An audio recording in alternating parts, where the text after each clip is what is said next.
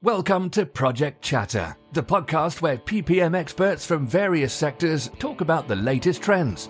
Listen to Val and Dale as they talk about tried and tested best practices and share their unfiltered thoughts about the industry. Whether you're here to learn how to progress your career, improve your project control skills, or just want to hear an Aussie and South African rant about projects, then you've come to the right place. Welcome to the Project Chatter podcast with your hosts, Dale Fung and Val Matthews. This podcast is brought to you by Innate. We hear it from our podcast guests frequently. Today's capital projects require the highest degree of visibility. That's why we at the Project Chatter podcast want to tell you about construction project management software from Innate. It's software that integrates every aspect of your project and puts you in control. Innate's cloud-based solutions provide a connected data flow that improves efficiency and guides better outcomes across the entire project lifecycle. See what Innate software can do for your next construction project. Learn more at innate.com. That's INEIGHT.com. This podcast is brought to you by Plan Academy. Is your company proactive when it comes to scheduling? Many companies believe project schedules are just the requirements of the contract, but companies looking to gain an advantage strategically manage their project timeline, resources, and budget. Plan Academy helps construction companies improve their project controls through immersive online training courses. At Plan Academy, your team can learn construction, planning and scheduling theory, how to master scheduling software like Primavera P6, and even advanced scheduling techniques. Plan Academy's courses are 100% online and can save your company thousands when compared to costly in-person training. Visit planacademy.com/chatter to download course outlines and talk to a training specialist now. Hi, everyone. This episode is brought to you by Just2. Just2 is a portfolio project management tool we've been using at Project Chatter. Whilst all other systems cater for small teams, Just2 caters for teams large and small. Plus, it has no set hierarchies, meaning your structure, your platform, your workflow. I agree, Val. While Just2 is simple to use, it also has a lot of powerful functionality. My favorite is the task-specific chat. Yes, and for all you slackers out there, don't wait for Monday. Do check out justdo.com. Now on with the pod.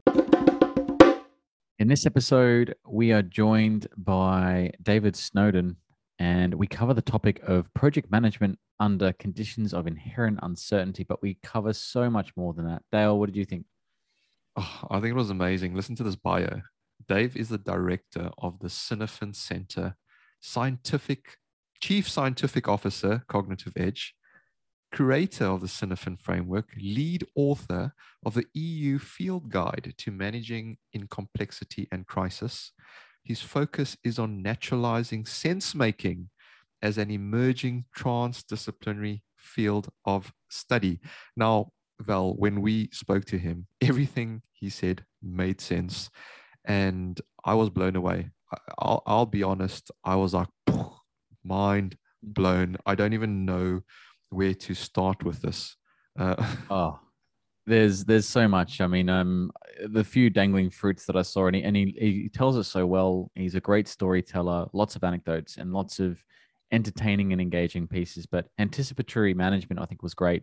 He talks about epistemology, talks about even mycology and how, like, mycelium, and relates that back to project management somehow. I don't know how he did it, but he did.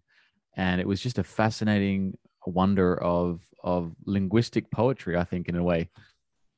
I agree with you. There were far too many big words for this South African to take in. I'm going to have to go back and rewind and have a good listen quite a few times. And folks, I think that's what you should do as well. So get stuck in and enjoy.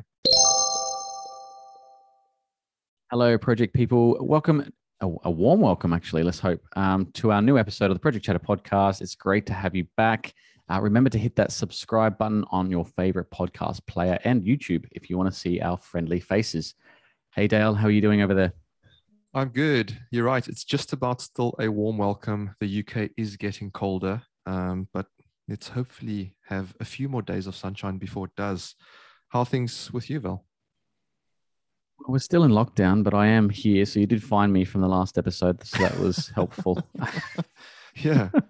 Did you find your way out of that maze? I did find myself out of the maze of my house. Yes. Look, let's get into it. Today, we are joined by Mr. Dave Snowden. How are you, sir? Fine, thanks. It's great to have you on the show today. And I love the title of this, Dale and Dave, Project Management Under Conditions of Inherent Uncertainty. Could there ever be a more uncertain time in our history? Dave, what do you think?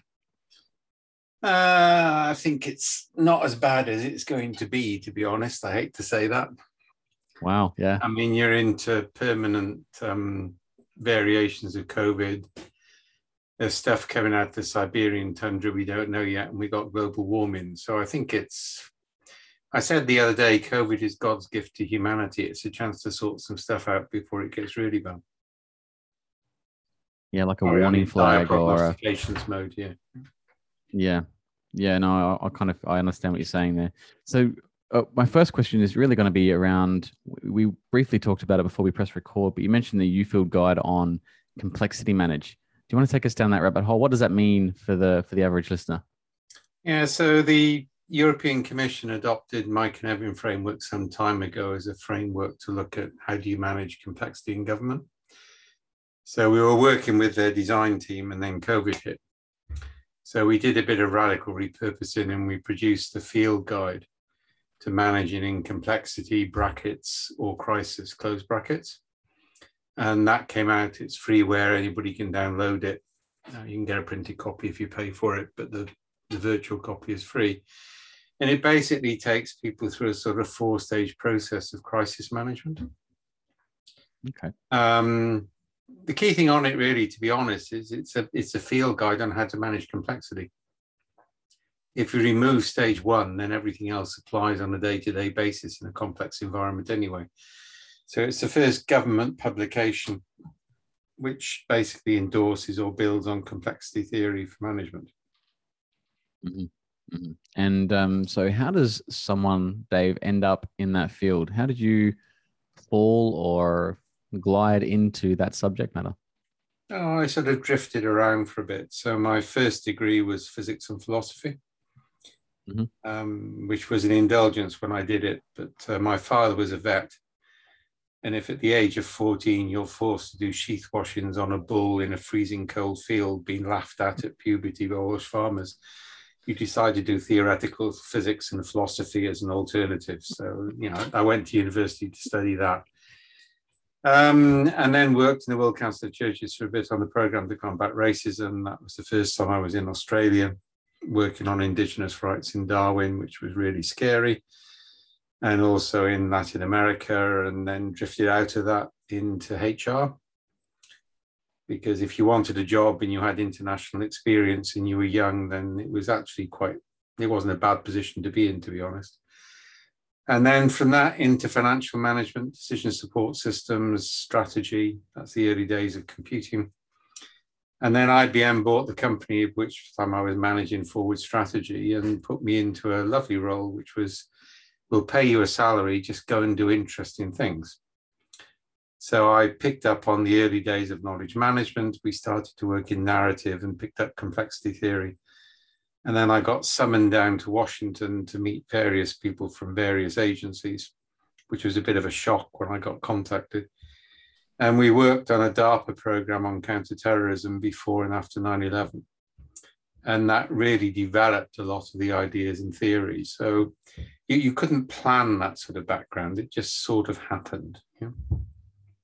Yeah, that's an amazing, the way that you said that so succinctly as well. I want to peel back some of these things for some of the listeners because they're really important. And the first one was maybe what's your version or definition of knowledge management? And maybe we can just give a broad understanding of complexity theory for those listening. Okay, so I define that the purpose of knowledge management is to create the conditions for innovation or to improve decision making. I think that's the focus. Yeah. It's not about making tacit knowledge explicit because you can't do that very effectively anyway. But that's what the movement became. So there's a famous quote from Polanyi. He said, "We always know more than we can tell." I extended that to say we always know more than we can tell, and we can always tell more than we can write down. So the process of taking stuff from my head to my mouth to my hands involves loss of content, loss of context. So we really define knowledge as a spectrum from highly codified, highly abstracted written knowledge, which is where most people stop. And then the sort of apprentice type models of learning, the knowledge that you only get after 10 years experience, which is purely tacit. And then the key thing I introduced was the concept of narrative forms of knowledge, i.e. knowledge which is held in narrative form. And interestingly, that was the first big project we did on that was with Lend-Lease in Sydney, which is a big engineering firm. And I still remember Stuart, who's one of the best CEOs I've met in my life, and Neville and all that group. And I got basically told the reason you're here is because you're a narrative expert and all engineers tell stories. Nobody writes anything down. And they were completely right. I mean, all of the knowledge was held in teaching stories. So I see knowledge as having that sort of focus and those sort of aspects to the way you deal with it.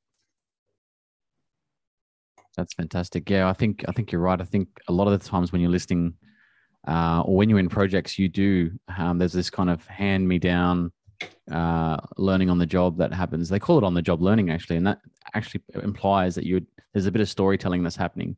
That's really interesting. Dale, before we go into complexity theory, did you have any questions about knowledge management? I'm hugely intrigued by this because, the art of storytelling, I think, is not as vast as it should be in the project space.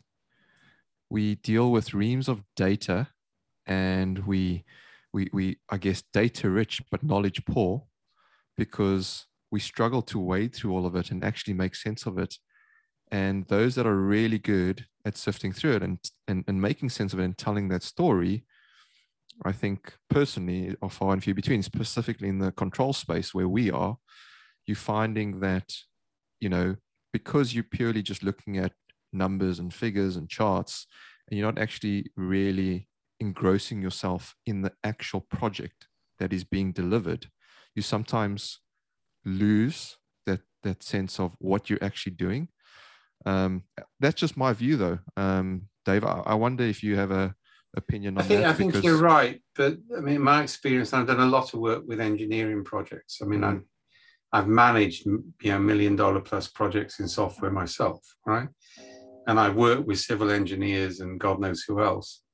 Whereas the formal systems are highly explicit, highly codified, and to be honest, mostly a waste of time because you learn to game the system pretty fast if you want to survive as a project manager. And we can talk about that later. The reality is the real deep knowledge goes in stories. So I'll give you a couple of illustrations. We did a lot of work on aircraft safety. The story everybody tells is not I clipped on my safety belt so I didn't fall off the gantry and I was okay. It's I didn't clip on my safety belt, I fell off the gantry, I fell on my mate, so I was saved, he broke his leg. Everybody tells that story, that's a real one. And there's more learning in that story than the story of success. And then the lovely one, this was the Lend-Lease one. We were going around capturing stories. This is before we had the software to do it. So we're trying to get negative stories because most learning comes from stories of failure, not from success. Yeah. So one of the big mistakes people do in project reviews, they go for success or they go for reality. If you get people to tell stories of failure, even fictional failure, you get closer to the facts. So we were looking for this stuff and it's difficult. Lend-Lease, it was really easy. You ask a question and somebody say, oh, you want my crane story, do you? And they trot out this story by which they lost the company a fortune. So I remember going up to the tower in Darling Harbour and seeing Stuart and saying, what the hell is this with this crane story? And he sort of grinned and said, I wonder if you'd find that or not. So I think this was like a test and we passed it. And he said, what used to happen, he said, a long time ago, we had a new engineer and he'd been trained in Alice Springs by correspondence course. So he knew about tides in theory, but he'd never seen them in practice. And his first job was Darling Harbour, the waterfront redevelopment. So he tied a floating crane to the dock and didn't allow for the tide. Yeah, lo and behold, crane goes in, wrecked. And he said, his manager phoned me up and said, we've probably got to fire him, but he might be redeemable. So he said, I took him out for lunch and realized he was actually quite good. He's now one of their really senior execs, by the way. So I told him he was now a real engineer because he'd lost his first crane. And I told him what would happen if he ever did it again. And I thought, you're one cunning bastard because you've institutionalized a ritual transfer based on making a mistake, owning up to it. And Lend-Lease before the management change was hugely successful like that. They largely managed on experience-based review, tacit knowledge, story, and they made things happen. That's fascinating. So two things that pop into my mind then. Are we then saying that there's this whole organizational culture bit that feeds into this failure type culture, learning from it? And then two, have we gone too far on the other side to just looking at data and numbers rather than actually sitting around the fire and telling the war stories? Yeah, we take a halfway house in that. We capture anecdotal data rather than stories. Storytelling is a profession. Yeah. Yeah. I mean, I speak at a lot of conferences. I've got teaching stories, but I was trained in rhetoric from the age of 11. Oh, wow. Yeah, very few people can tell a story, but we can all recount anecdotes. Yes. The key thing we do is we allow people to interpret those anecdotes, because power comes from interpretation, not from the anecdote itself, which is also interesting. You often find what seems to be a negative story is interpreted positively by the person who told it. But that creates quant data. So for me, narrative is a quant approach. It's not a qual approach. What it is, it's numbers backed up by explanatory stories, and that's where it's really powerful. Yeah. And therefore, I mean, one of the ways you do change, you don't say, how do we become an XYZ type company? You say, well, how can we tell more stories like these and fewer stories like those? So if you capture stories from your customers, your end user customers, your engineers, and you've got those, we map them on fitness landscapes like contour maps. And you say, well, we'd like to be here, not here. Instead of saying, how do we become customer centric? You say, well, how could we create more customer stories like these and fewer stories like those? And that's a whole new different approach to change, because it doesn't threaten anybody. Yeah, more like this, fewer like that, makes no judgment. It's descriptive in that sense. So I think narrative, we came to narrative from knowledge discovery. So it was kind of like, how do we know what people know? Well, to ask somebody what they know is to ask a meaningless question in a meaningless context. So we started to look for decisions. And when people made a decision, we said, when you make that decision, what artifacts do you use? What skills do you need? What heuristics? What experience? What natural talent? That's the Ashen framework. So that forced people to think divergently about how they'd made a decision. And then we thought, how do we find the decisions? And we realized the decisions were in stories. So we started to gather stories and extract the decisions. So we came into narrative not from the perspective of storytelling, but from the perspective of discovery of meaning and knowledge. And that was then the key on the counterterrorism work and everything else. I find this hugely fascinating, Val. I could listen to Dave talk about this for hours, to be honest. Yeah. It is truly fascinating. And I wonder how many organizations out there actually place value in this, because... I mean, one of the other things we worked on there, this is a key aspect of the EU Field Guide. So one of the first the third Knevin article I wrote was a project man, won a few awards, that paper called Complex Acts of Knowing. And it was to study the balance between informal and formal networks in IBM. And the ratio was 64:1. Oh, wow. And that was only people who used the virtual environments. So it was probably more than that. And I still remember going to the head of knowledge management and telling her this. And she said, oh, well, how do we make them formal? And I said, you've missed the point. There's no energy cost to IBM in informal networks. What we need to do is to give them a space so we can access them when we need to, because informal networks are context-free information channels. Yeah, so they build independently of context so they can handle uncertainty. And it's been quite interesting. I've done 100 interviews post-COVID of senior execs. Yeah. And the thing which mattered to them was their informal networks, not their formal systems, because the formal systems didn't arise in anticipation of COVID, whereas the informal networks create trust and context-free communication. So that, if you want a metaphor for this, it's like the fungal roots that connect tree roots to create a healthy environment. The informal networks are entangled, almost unknowable, but without them, the system isn't healthy. So a lot of our focus on knowledge management was on building and stimulating the formation of informal networks. So rather than try and break down silos, you create informal networks across silos. And that's actually key in modern forms of project management. You need densely networked systems. Yeah, otherwise the project becomes a formal act rather than something which is more embedded into the system overall. Yeah, that's fascinating. It reminds me when we spoke to Jonathan Norman, he was talking about they did an exercise as well where they asked everyone, if you have an issue, where you go, and they mapped out this organizational chart based on influence, and you could actually pinpoint where your influences were just by that one question: where do you go when you need help? And Yeah, you need to be fascinating. careful on that. That's social network analysis. Yeah, I wrote a paper on that, and I'm not sure it's ethical because it involves you asking questions to people who have met about how they trust. yeah, So if you say, would you go, I wouldn't go to my boss, I'd go to his secretary, then the secretary's going to get into trouble, you'll get into trouble, and the boss will get pissed off. Yeah. Mhm. I think there are issues with that. We focused instead on stimulating social networks. The other thing we've also done, which is sort of builds on what you said to some extent, is decision mapping. yeah, If you map the decisions that people make and you match the information flows between the decisions, you end up with something which looks like a spider's web early in the morning after a herd of cows have walked through the field. It's messy, right? Yeah. What we do is we do that, we put it on one wall. On the other wall, we put the process map, which is how the company thinks it's organized. And I mean, I've done that loads of time with executives. And you say, well, that's what we got bottom up. That's what you think it is top down. Look at the differences. And they're always huge.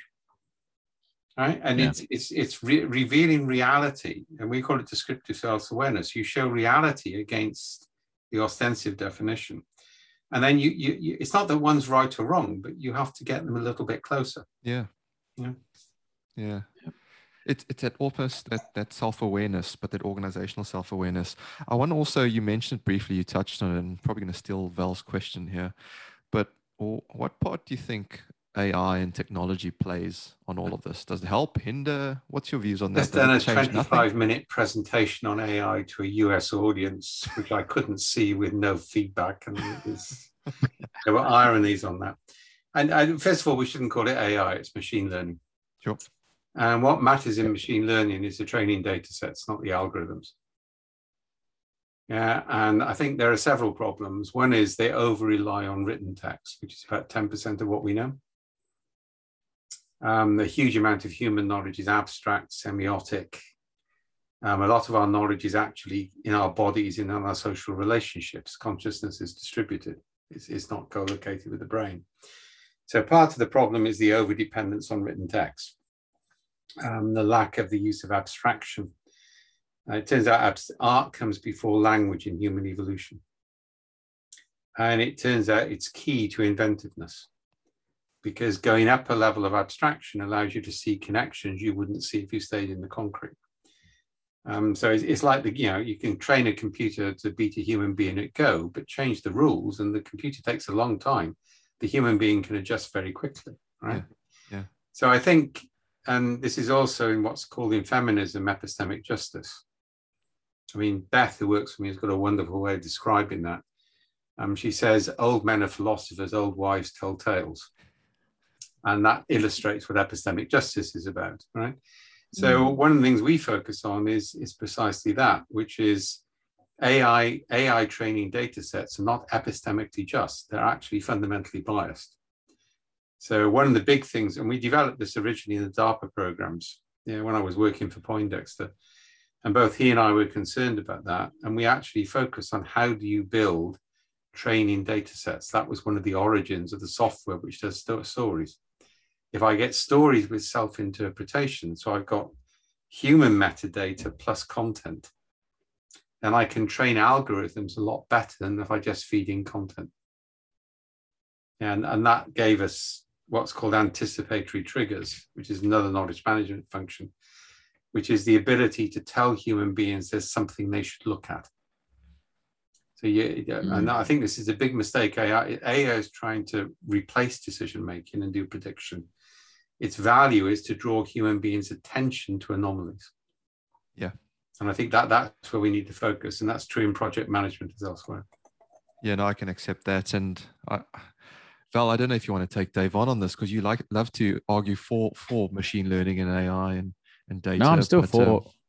Yeah, I think it's complementary actually, and I agree with Dave that it is machine learning. But I like the way you presented that in terms of the fact that it's almost you're trying to train it to have that level of intuition, because one of the things you mentioned is we know without knowing what we know, or we're not able to transfer that very easily in written script. And I've seen that, and I love the idea that you had kind of the expectation of what organizations think we do versus the reality of like decision making, which is 100%. It's a bit more complex than that.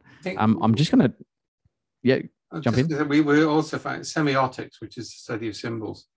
We've actually found getting people to self-interpret their stories into semiotic structures increases the level of abstraction in the data which you train the machine learning on. Right? And machine learning that doesn't handle abstraction unless human beings put it in. And again, that's important because then we can improve. We can actually then work with smaller data sets to make decisions. Yeah, because on projects, I think it's the big, thick. I wrote a blog post on this, big, thick, and rich. It was during the period I had to read Trump's tweets every morning, so that just sort of came to mind. All right. But you have big data, you have thick data, which is ethnography. What we focus on is rich data, which is self-ethnography. So it works at the same sort of scale, but it's got human interpretation in it. We love talking to you, Dave. This is one of our favorite pods so far, I'm sure, because we don't get into the detail of knowledge management too often. And I know we want to talk about theory of complexity as well, but I just want to pull back on something you said before around how you mapped this out. You mentioned contour maps. How does that work? Can you describe that briefly? Okay, so take an illustration. So and we're doing this at the moment in the States on peace and reconciliation. So you send out kids from schools as ethnographers into their communities. That's easy to incentivize. Schools have got an obligation to do social studies, statistics, so everybody benefits. They gather stories from the adult population, which are self-interpreted by the adults. So, for example, we'll place data into triangles and the labels on the triangles are all positive, so they don't know what the right or wrong answer is. That creates a cognitive load. When we do health stuff, we have scales of empathy against pain, and people say, this is how I feel, this is how I think the nurse feels. And that data is handled longitudinally. So we've got highly complex metadata, which we can capture at scale, at volume, at very low cost. So if I've got, say, 6 triangles, several other geometric shapes, I've got enough metadata to draw what's called a fitness landscape.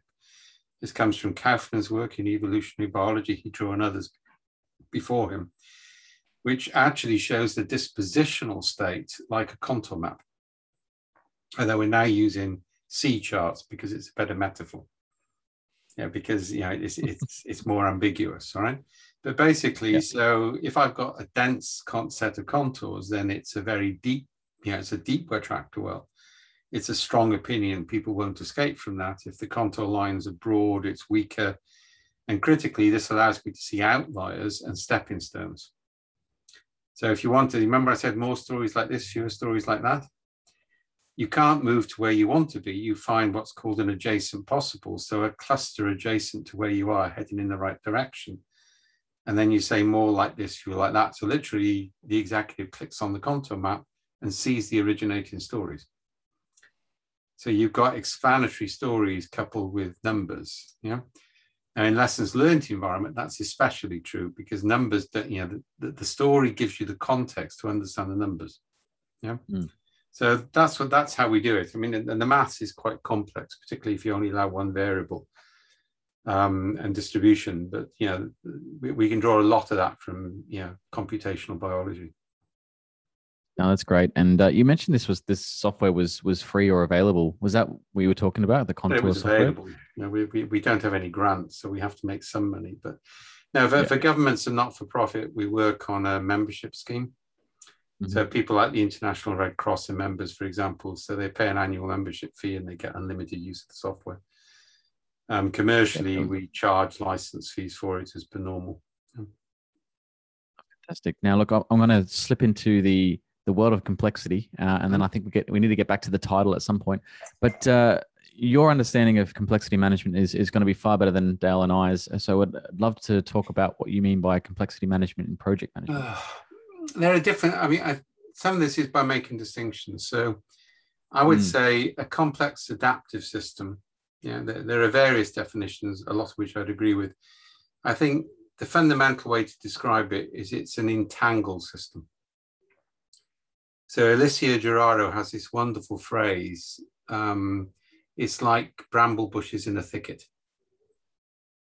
And, I walking is my hobby. I've just come back from 3 days in the 3 weeks in the Lake District. If you go into dense woodland full of bramble bushes, it's not fun. And everything, they're all separate plants, but everything is entangled. You can't separate them. When you pull on one and you get this unknown effect somewhere else, right? Or mangrove swamp is the other metaphor. So in a complex system, everything is connected and entangled with everything else in such a way that you haven't got any linear relationships between cause and effect. So the same thing won't happen again the same way twice, except by accident. Right? So it's sometimes called the science of uncertainty. Yeah. Now within that, there are different fields. So we strongly distinguish complexity thinking from systems thinking. Yeah, they're not the same thing. Yeah. Complexity thinking has a background in natural science and maybe some overlap with cybernetics, but it's a completely different route from systems thinking, although they both address the same problem. And the point I've been making to people like Gerald Midgley is kind of like, yes, we know you handle complexity, but we also use canals to handle gravity before Newton. But now we've got the science of it. Yeah, once we've got the science, everything is different. So that's the distinction. In complexity, we tend to distinguish between computational and anthro-complexity. So computational is agent-based simulation AI. Yeah, that's computers to churn large numbers. And that tries to replicate, we can predict termites' behavior, for example, using that type of modeling and bird flocking. Anthro-complexity says that human beings are at a level of complexity higher because they have intentionality, identity, and intelligence, the 3 I's. And because of that, you can't model a human system. The only valid model of a human system is the system itself. So even within complexity, there are distinctions, right? And the human ability we're the only species which shows altruism outside the kinship group. And we sacrifice for ideas. Yeah. And we switch identities almost immediately without thinking about it. So you've got this huge, from my point of view, we call it anthro-complexity or naturalizing sense making. It's a different field of study from the study of insect behavior and chemical reactions. It draws on that, but it's not constrained by it. Yeah, that's brilliant. I want to bring it to in the project environment. Obviously, you've worked on projects as well. How does complexity management work under the guise of a project structure, which we know is not perfect anyway? But is it something that can be, I guess, described and passed on to project managers? One of the things I think I want to talk about with you, particularly after you've given that explanation, is around education of project managers. And we look at the kind of sphere of certifications versus the actual environment, so the expectation versus reality, and the size of some of these projects as well. They're very complex and complicated. And we've had podcasts on before where we've distinguished the difference. How do we make project managers more effective in a complex environment? I think part of it is the architecture of the project. At the moment, projects run off what's called a single ontology assumption. So the assumption is everything is ordered. Yeah, and you can plan the project, and if something goes wrong, you either didn't plan properly, you didn't get enough data, you didn't deal with things. So the concept is things can be planned with degrees of uncertainty, and that can be handled by things like risk buffers and things like that. Right? Now that's all well and good. The problem is if you look, let's say large transport infrastructure projects always go really badly wrong. Because once you reach a certain level of complexity, you're beyond the ability to predict. So you've got to change the way you do the design. So we're currently putting together a program which will be open for companies to join, which is going to create a complexity-based extension to Prince2. Because there ain't anything wrong with Prince2. I've still got a certificate in the loft somewhere, but I haven't kept it up to date. for ordered systems. But there's stuff in Prince2 which gives you a hook for complexity. People don't spot that. Yeah. So what we're looking at is basically saying, well, let's break the project down. This uses the Cynefin framework, which I created. If you've got something which is highly ordered and highly structured, yeah, then you can use a waterfall approach. It's a resource against time. You can vary those within constraints. There's no excuse not to get that wrong. Yeah. If you've got a higher level of ambiguity, what's called complicated in Cynefin, then you start to use things like time boxes, which are much neglected, right? So, and we're just actually issuing, this is the stuff I did for DSDM, we're issuing a new form of time box at the moment. So you basically have a minimal viable product, a maximum achievable product, and you have a minimum available resource and a maximum available resource, and you have an end date. And the team have autonomy to vary the delivery or vary the resource within those two constraints, but they must deliver on the date. Because the date-based dependency is key in a large project environment. That's where things go wrong. Yeah, because you build, so that's another technique. Yeah. In software development, you've got things like Scrum, which are liminal techniques. So they take something and iterate it to get it right. So they give ambiguity. And then we got a whole body of what we're calling pre-Scrum techniques, which we're also developing in civil engineering, which are things like mapping unarticulated needs. Because unarticulated needs are not often brought into project definition, but they're where projects often go wrong. Because as you start to deliver, you discover those needs, and we can map those through narrative, right? We're working on fast iterative parallel processing. So if you've got multiple hypotheses, you don't try and restore them, you run parallel experiments on those hypotheses, see what works, and you move things into the other environment. So we've actually got a map of this now, which shows things dynamically moving between those states. And the more your initial definition is in the complex domain, the higher risk the project. So you can start to create risk profiles. Yeah? And that's called a multi-ontology approach. So you're saying if it's complex, we have to map the unarticulated needs. We have to identify all coherent hypotheses. We have to run parallel experiments, not sequential experiments. That's key. And then that will change the space and make things more certain, at which point we can use other techniques to move it forward. The other thing we're also going to do there is to move away from project reporting into something we're launching next month, which is a pocket Gemba system, which also applies to project management, in which you get continuous observational capture in diary form rather than reports. First did that with the US Army in Afghanistan. So we said to company commanders, if you keep your diary up to date, you don't have to write a patrol report, which gave us 100% compliance and better data. That also gives us weak signal data in a project. Remember I talked about anticipatory triggers? If we've got multiple fragmented reports coming in continuously from all agents, including the micro anomalies, we can identify when a project is starting to go off track way before the project manager will see it. And of course, the project manager seeing it and the project manager reporting it is also a big time gap as well. So that ability to intervene early when you've got early signs of change is actually key for me. And I think that's where complexity will make a big difference.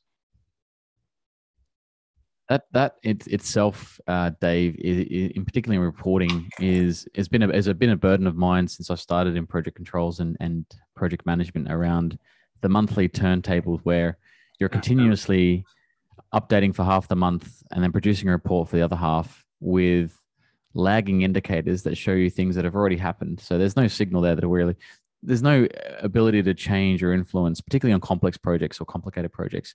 There's no way to influence the change. So there's no anticipatory signal or trigger for you to pick up. I did something wicked on a big data warehouse project once. I knew we were going to have problems. We had the client from hell.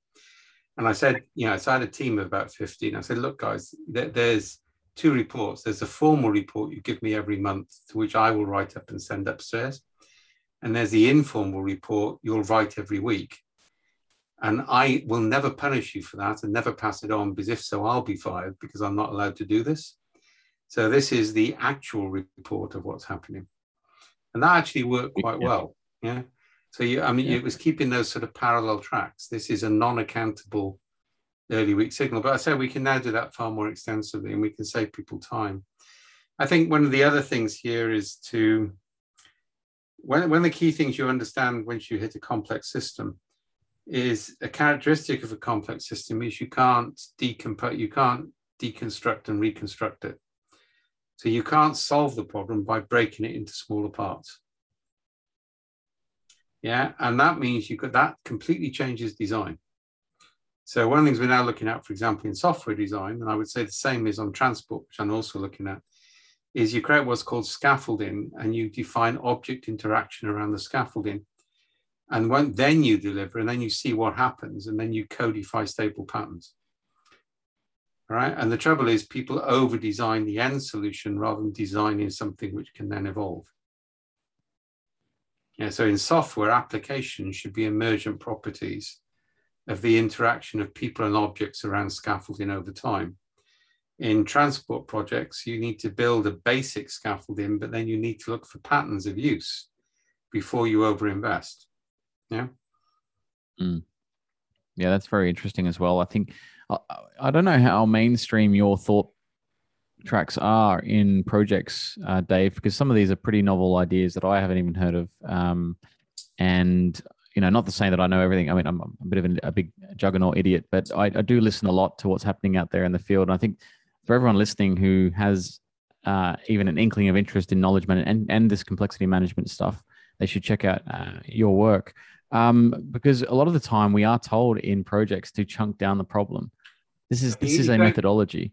You see paradigm shifts, all right? So, I mean, I'm old enough now. I've been through the cycle too many times. Yeah. Yeah, I've seen everything from Lean Six Sigma to Six Sigma to business process reengineering to Blue Ocean to Safety 1 and Safety 2 and PMI. I've seen all the bloody things over the years, all right? What's actually quite interesting is the big paradigm shift which came in the 80s and 90s was the shift to systems thinking, which really meant systems dynamics and cybernetics. And that went from academic esoteric to dominance in 3-4 years. Because the old way, and you see this, it's a sort of phase shift pattern. We're seeing the same phase shift in complexity at the moment, because the levels of failure of a systems thinking approach to project management are now becoming legion. Right? And once you get to a certain level of breakdown, the space for novelty then comes into play. And so we're going to make it easy. So what I'm doing is putting a program together. We'll have memberships for companies to join the program. Yeah, so they won't be insignificant. There'll be sort of 5 or 6 figure membership fees and people you contribute. And then over the course of 2 years, we co-create the new methods and tools with you. So if you're one of those initial members, you get the right to that, which is going to save you a lot of money if it works and won't cost you too much if it fails. So we see that as a co-collaboration, a co-evolution of methods and tools. Yeah? And I've got the whole example of the nonsense of agile in the software industry, of people coupling together a method and a certification scheme based on their half-baked memories of 3 projects they didn't do very well in the first place, as happened with SAFE, for example. Yeah.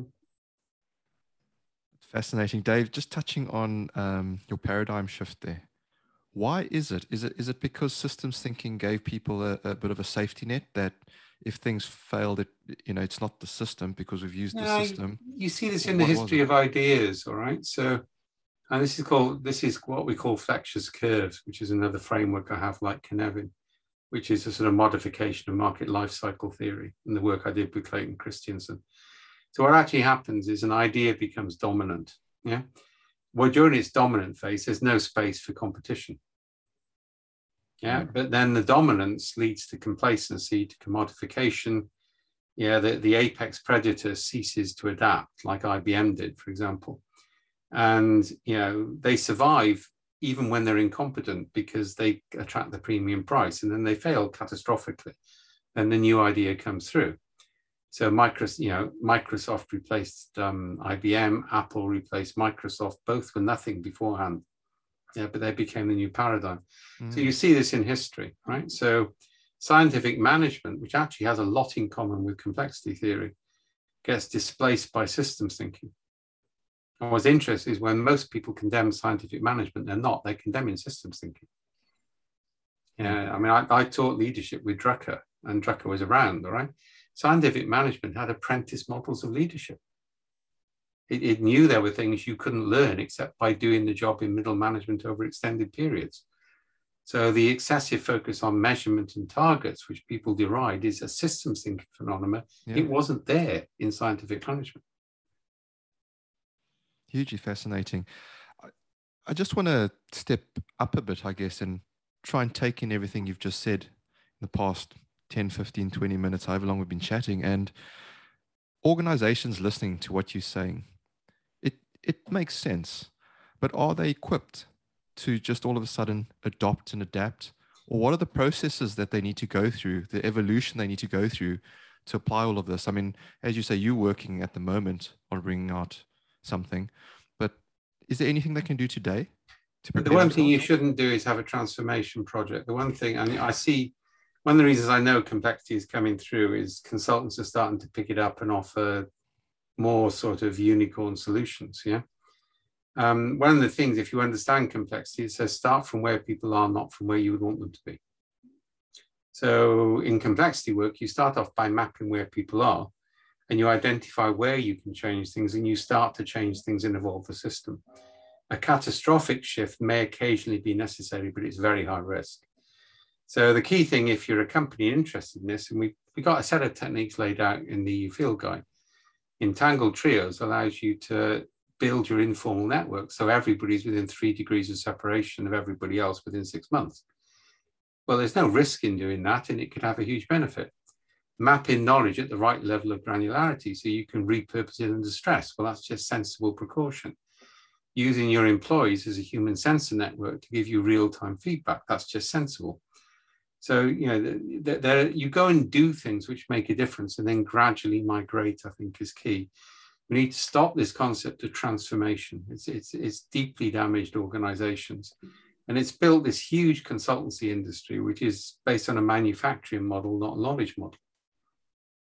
Yeah, consultants roll out predefined solutions rather than adapting to context. Another Drucker story, by the way. I mean, I had a lot of fun with Drucker. First time I met him was within the Hotel Del in San Diego, which is where they filmed Some Like It Hot, right? Wonderful hotel. And I criticized Taylorism, and he was speaking after me, and he took me apart. I ended up as just a puddle of humiliation on the stage with this 93-year-old genius. Then he decided I was possibly redeemable and took me out for dinner. And then we started to teach executive leadership classes together, which actually saved me at one point in IBM, because Lou Gerstner got this personal invite to an elite executive seminar led by Peter Drucker and David Snowden of IBM. And he put a Post-it note on it where it says, "Who is this person? Find him for me." And that was an hour before some bastards went in with fake news to try and get me fired. So it turned back on them, but it could have gone the other way. It was a close run thing, that one, right? But one of the things I remember asking him at one of these groups, we had 20 CEOs of all Fortune 500 companies in a room in a delegate, all right? And I said, "What do you think the role of consultants are?" And he just grinned because he knew I was provoking him. And he said, "Consultants are butterflies. They pollinate. The minute you allow them to do the work for you, you've lost control." All right. And that's a really valuable lesson. Yeah. Yeah, Val smiling there as you say that. It's hell of interesting. What is your definition? What should consultants be? I think that's it. I think consultants should bring expert knowledge and outside stimulus and perspective. And certainly when we ever do consultancy, we don't put in big teams, and we use internal teams, and we train and work with them. I think the utilization model of big consultancies is actually pernicious. I mean, there's a good question to ask if you're recruiting a consultant. What's their partner to consultant ratio? If it's 1 to 5, 1 to 6, they're running an apprentice model. If it's 1 to 20, 1 to 50, or 1 to 200, the partner is just a salesman. He's not got any knowledge. He's only in that position because he can sell. Yeah. You will get the standard solution because everybody wants long-term utilization with a big team. And so I think consultancy need to move back to that fertilization. Yeah. Yeah. Well said. I think that's right. I think, that does save me. Phew. Thanks, Dave. because I come from a very small boutique firm, and you see that as well, but it doesn't stop people from buying. So, one of the things I think is actually damaging to the environment as well is we're buying the candy even though we it's bad for our teeth, if you know what I mean. People need to know the reasons for that, though. It's like there was an old adage when I was first in IT: nobody gets fired for buying IBM. So, the VAX platform was much better than anything IBM had. And the IBM software was total bloody crap, all right? God help us if you had to implement a System 36. But if you bought IBM, nobody would fire you if it went wrong. Where if you bought, the Dell Alpha or something like that, you're in deep shit because it wasn't the market leader. And that's the current thing, is nobody gets fired for implementing the McKinsey's report. So you bring in the big consultancies, not because you know they're going to do a good job, because you know they probably won't. You're not stupid to go at the exec level, but it's safe to do that. Now, I think one of the reasons we put the effort we did into the EU field guide is that makes complexity safe. So, for example, we got an assessment process from the field guide. Well, it's European Union, European Commission field guide on complexity management. We're doing the assessment process. Nobody can blame you for doing that. Okay? Whereas if you employ a boutique consultant and it goes wrong, it's entirely your bloody fault. And that's the main motivation of executives. By the time they get to that level, they're heavily into risk avoidance. Mm. And also, I've been C-level, right? I employed McKinsey's twice. I had no intention whatsoever of doing anything they said, but it shut my venture capitalists up for 6 months while I could sort out what I really wanted to do. So it was an expensive way of getting them off my back, but I did it. I've certainly seen that in action, and I think it's almost a middle play or a proxy to, exactly as you say, abate some conversations or drive some decision making. You say, look, we've had the biggest and the best in the world, and they still can't figure it out, and that can be used as a lever to help fund other areas of the business. I've seen that as well. COVID is producing some differences, though. It's quite interesting because I've been looking. McKinsey's has gone downhill a huge amount the last 5 years. They used to write reports which were interesting, right? But if you look at what they're producing now, they just regurgitating old tat. The COVID crisis has left the consultants with nowhere to go because they're used to longer term stable situations where they're not used to crisis management. And I think that is going to break them. And if you remember the big consultancies grew entirely on the back of business process re-engineering and ERP systems. That's what drove their growth. Yeah. Yeah. And as that dies, and the business schools grew on the back of that as well. Yeah, you're right. I think, and as well, they're used to some level of certainty. So in an uncertain world, you're right. I think that model, because it is highly ordered and structured, that high level where you've got 1-20 type of ratio, they definitely are, they've got a level of expectation and they've got a level of return. So it creates certainty so they can grow. Well, also they're thumping their utilization results up because they've had to drop their rates and the partners use the same drawings. But to give an example, I did a knowledge audit for a major international agency. And I charged them about 25, 30K. I spent 2 weeks doing interviews and I wrote a report. One of the big consultants was doing the same thing in parallel. They took 6 months with a team of 15 people. And they produced a slide set, not a report, which mostly said employ us to do some more work. 2/3 of those slides were minor modifications of the slides that Larry Prusak and I used to train them in knowledge management 10 years earlier. They just recycled them. And they charged 3 million for that. Wow. And even when we pointed it out, the institution wouldn't do anything about it. Mm. Yeah, and I think that's the problem, all right? You're not going to break that by radical change. You're going to, the strategy is a retrovirus strategy. You have to corrupt the DNA of the host. Definitely. And, while we're on the topic of COVID, I think we'd love to get your perspective on how that's affecting projects in general. What's your take on that? It's had remarkably little effect on large projects, actually. They've mostly carried on. It's shown there's quite a lot of resilience in the system. And I think that's partly encouraging, but as I said, we're not going to get rid of COVID. So the sort of thing which happened in New Zealand this week is going to happen frequently. This happened in Sydney. We're going to have to go, we're going to have to accept progressive, occasional, random lockdowns with tracing. We've already got the Lambda variant coming through. As I say, if you look at with global warming, there are bacteria defrosting in the Siberian tundra, which are really scary, which we haven't got any immune reaction to. And of course, antibiotics are less effective than they were. And I've now decided I'm getting heavily into Gaia theory. Mother Earth has had enough and is seeking to eliminate us as a virus, right? So I think over the next 10 to 20 years, we're going to face continuous disruption. And that's before we get the sort of mass immigration, which is going to happen earlier than most of us thought. I mean, you look at something like Singapore, they're reckoning to be able to lock their whole population in air conditioning for 2 or 3 hours a day. And in areas of Malaysia, if they don't do that, people will just die. So you're going to get, the immigration thing is going to really hit. And that's why I think sort of stuff where other people are doing on complexity is key, because we're moving into a period of extreme discontinuity and uncertainty. And that means we're going to have to migrate the methods a lot faster than we are at the moment. Yeah. Yeah, definitely. And we had some guests on that were talking about responsible project management and the environment and sustainability and government for that matter. What can we do to help? Is there, as a project management community, we are responsible for our own fates, Yeah, and I think there's more to do that on the design stage. There's awareness of waste and stuff like that. I mean, climate change is problematic because people don't see it as a problem. Or that last report which came out was actually quite damaging because it so scared people they just decided to turn off. Right, and we're all doomed anyway, so I might as well make hay while the sun shines.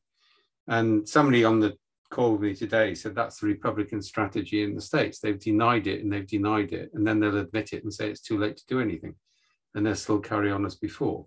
That might be a bit harsh, but I can see the point.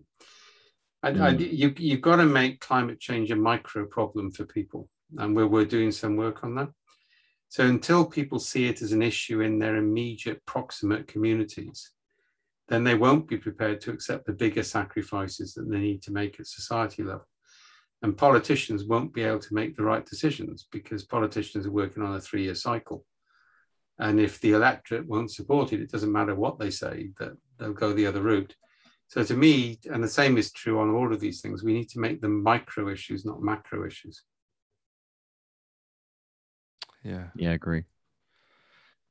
I almost wonder if we make our own problems, yet there's enough out there that we don't realize that they actually are.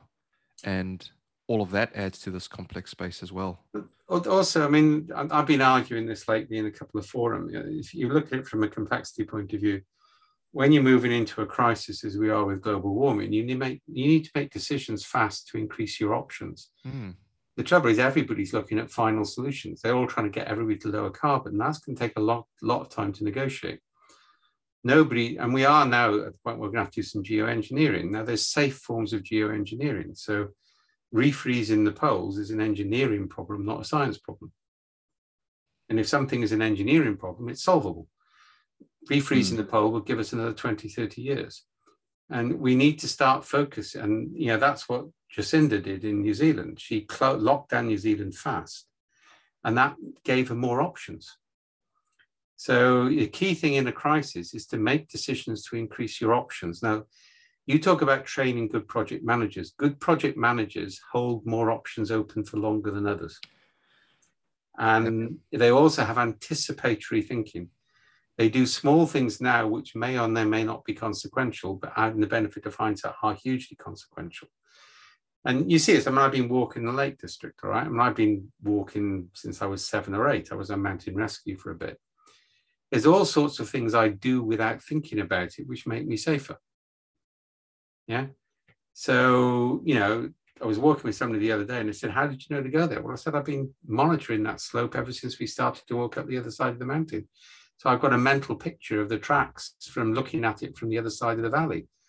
And now, oh, do you do that for it? Well, yes, of course you do, because I don't know where we're going to end up. And yeah, and you're thinking, well, I've done that without thinking about it. Now, in my experience, really good project managers are constantly thinking like that. Yeah. They're thinking for, it's called anticipatory thinking. Yeah. And I think that's something which is it's a nurture and nature thing.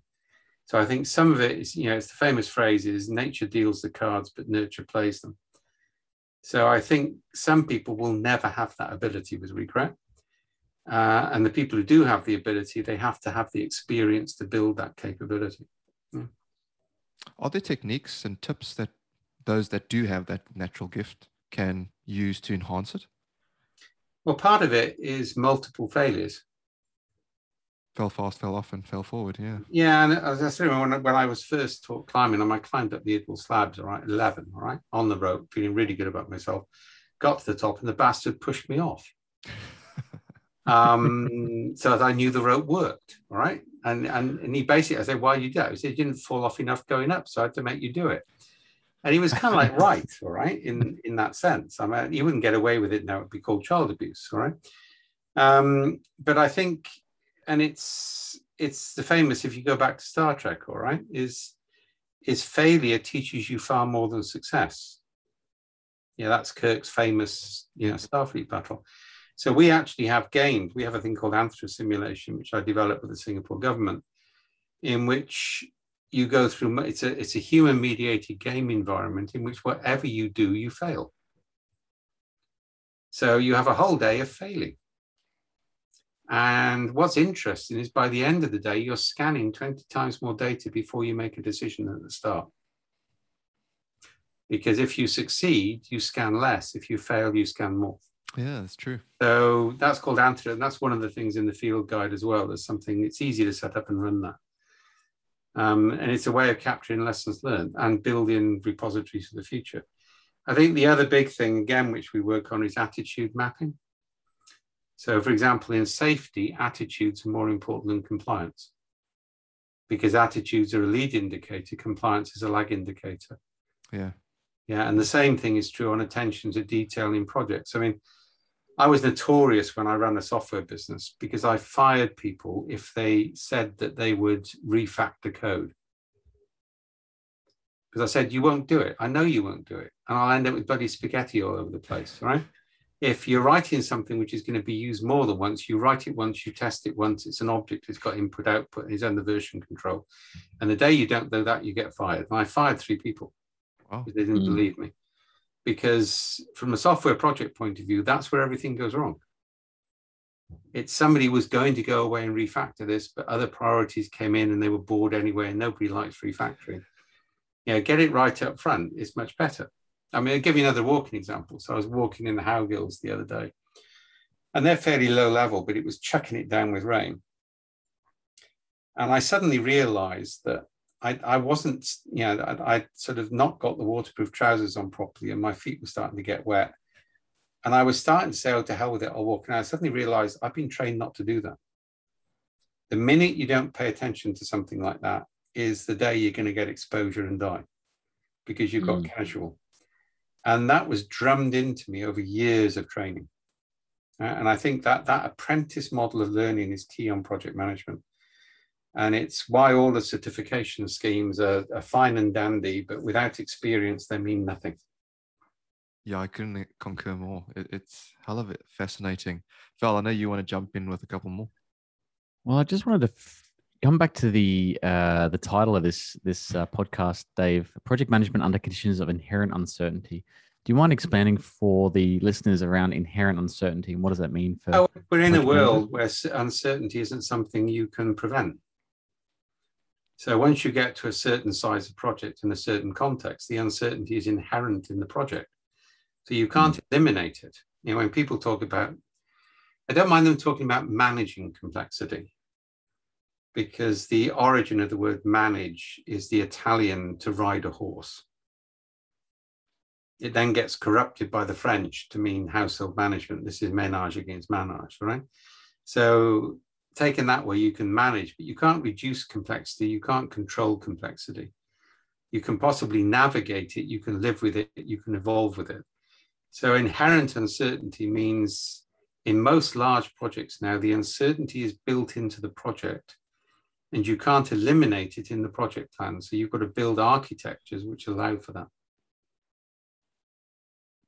Yeah, excellent summary. I think that'll be useful for some of the project managers out there. But where would they go for resources? I know your site is one place and a rich resource list of things they can access and membership sites. But for the average PM, I think a lot of the certifications, as you said, provides you with the piece of paper, but doesn't necessarily provide you with the tools or the resources to be an effective project manager. Where do you go for inspiration? I read a lot.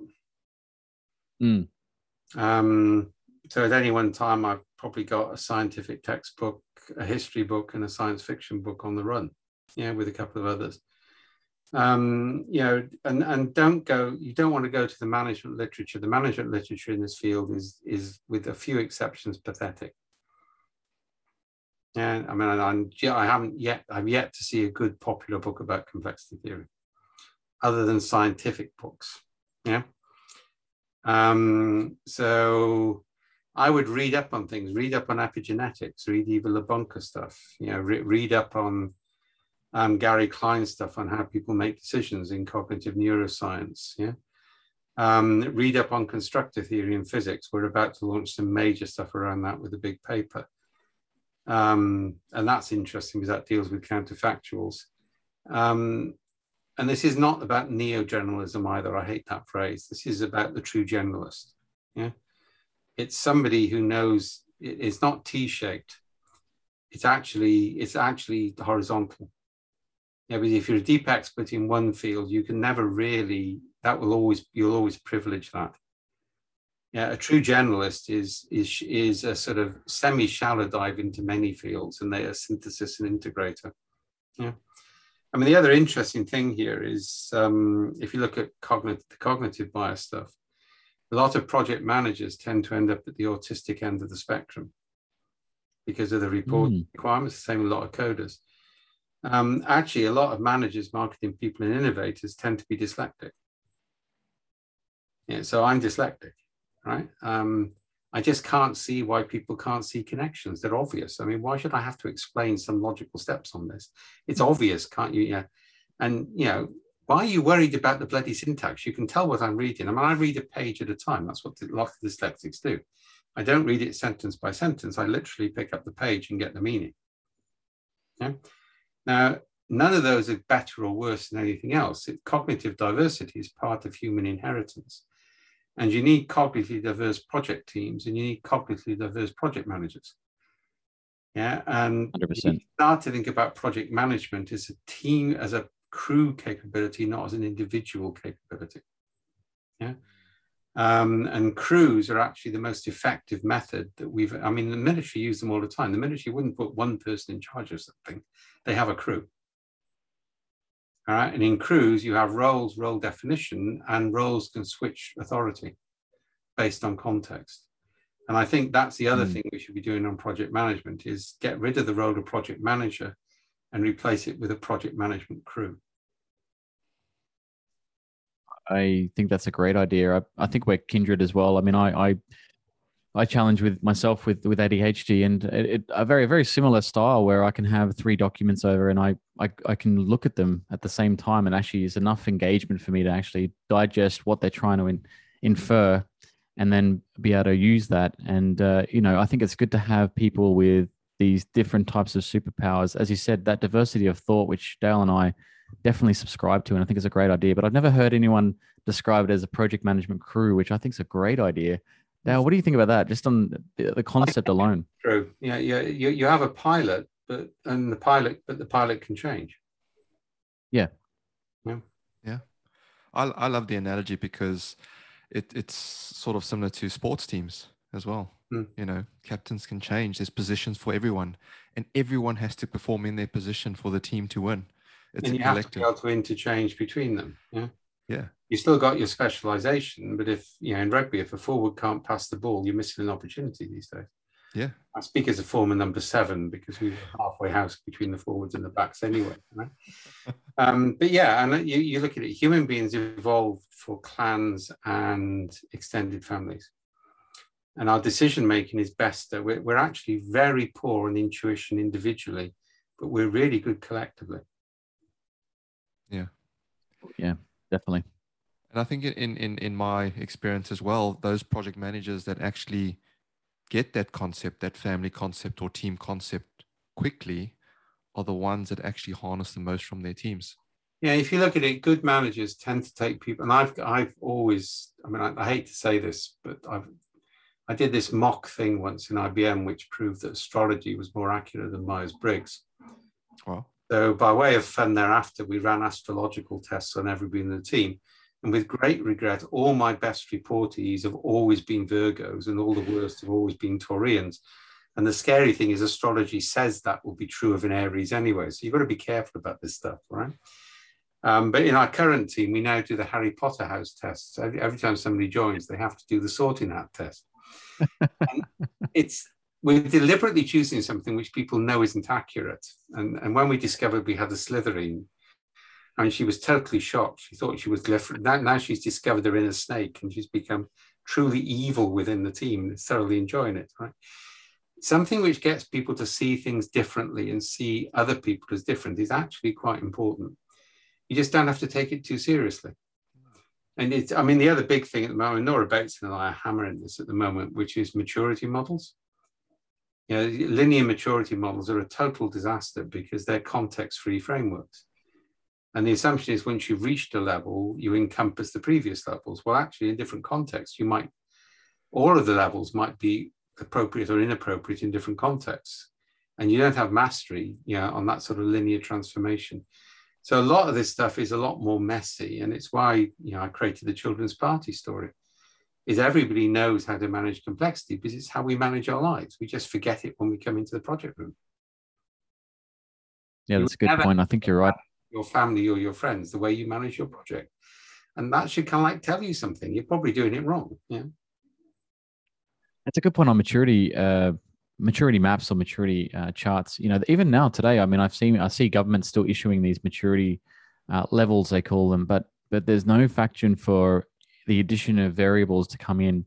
And sometimes on the maturity scale, you can go backwards, but they don't. It's always linear. You're always going towards optimization.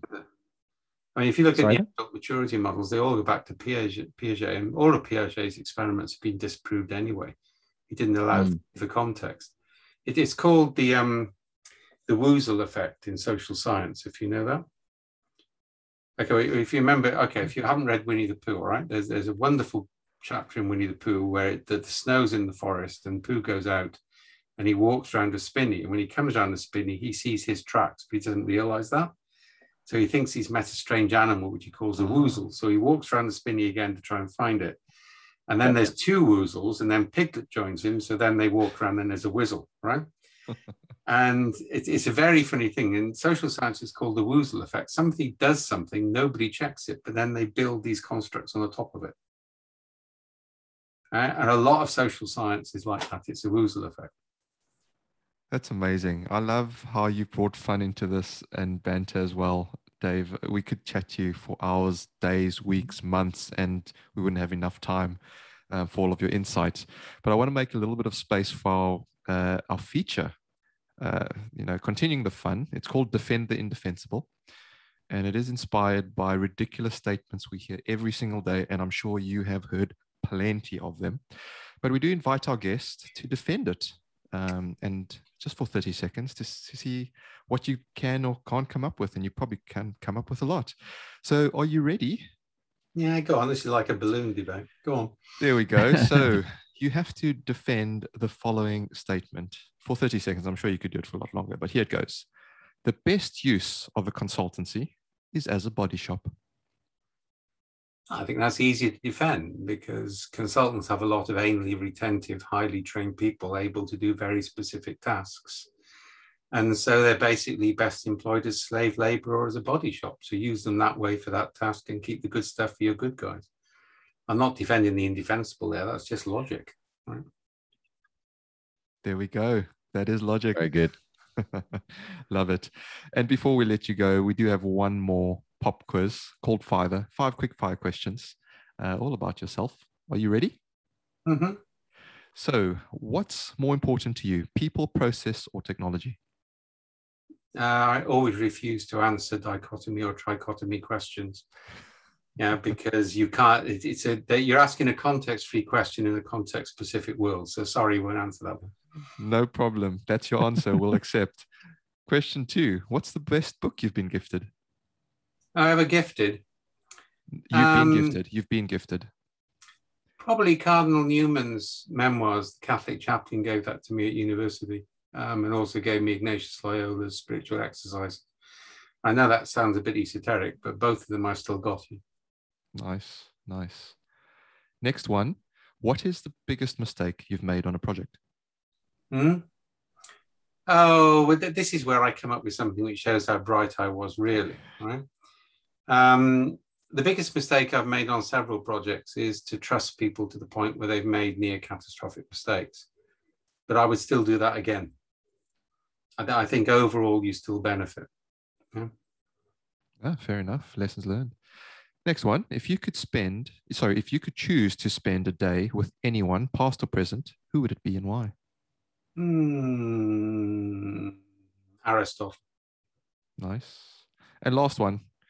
If I'm you a philosopher, remember. Absolutely. If you had to spend £1 million in a day, what would you spend it on?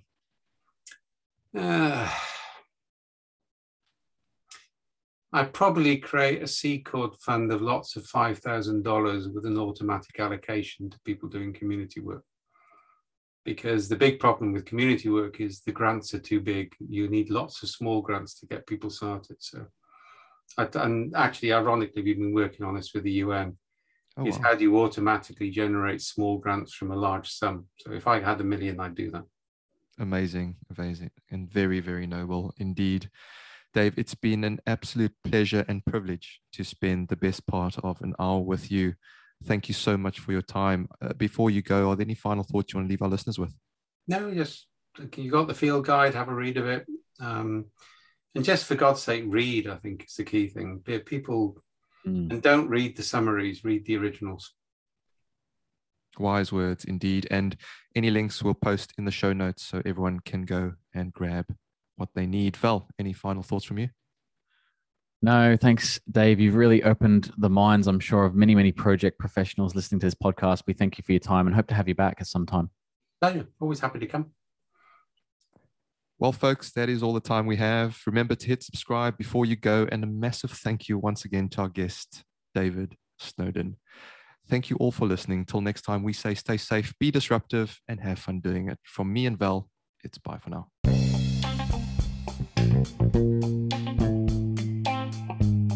For more information, blogs, or to support our charities, visit projectchatterpodcast.com. And if you would like to sponsor the podcast, get in touch via our website. You can also leave us a voice message via our Anchor page and let us know if there's something or someone specific that you would like on the podcast.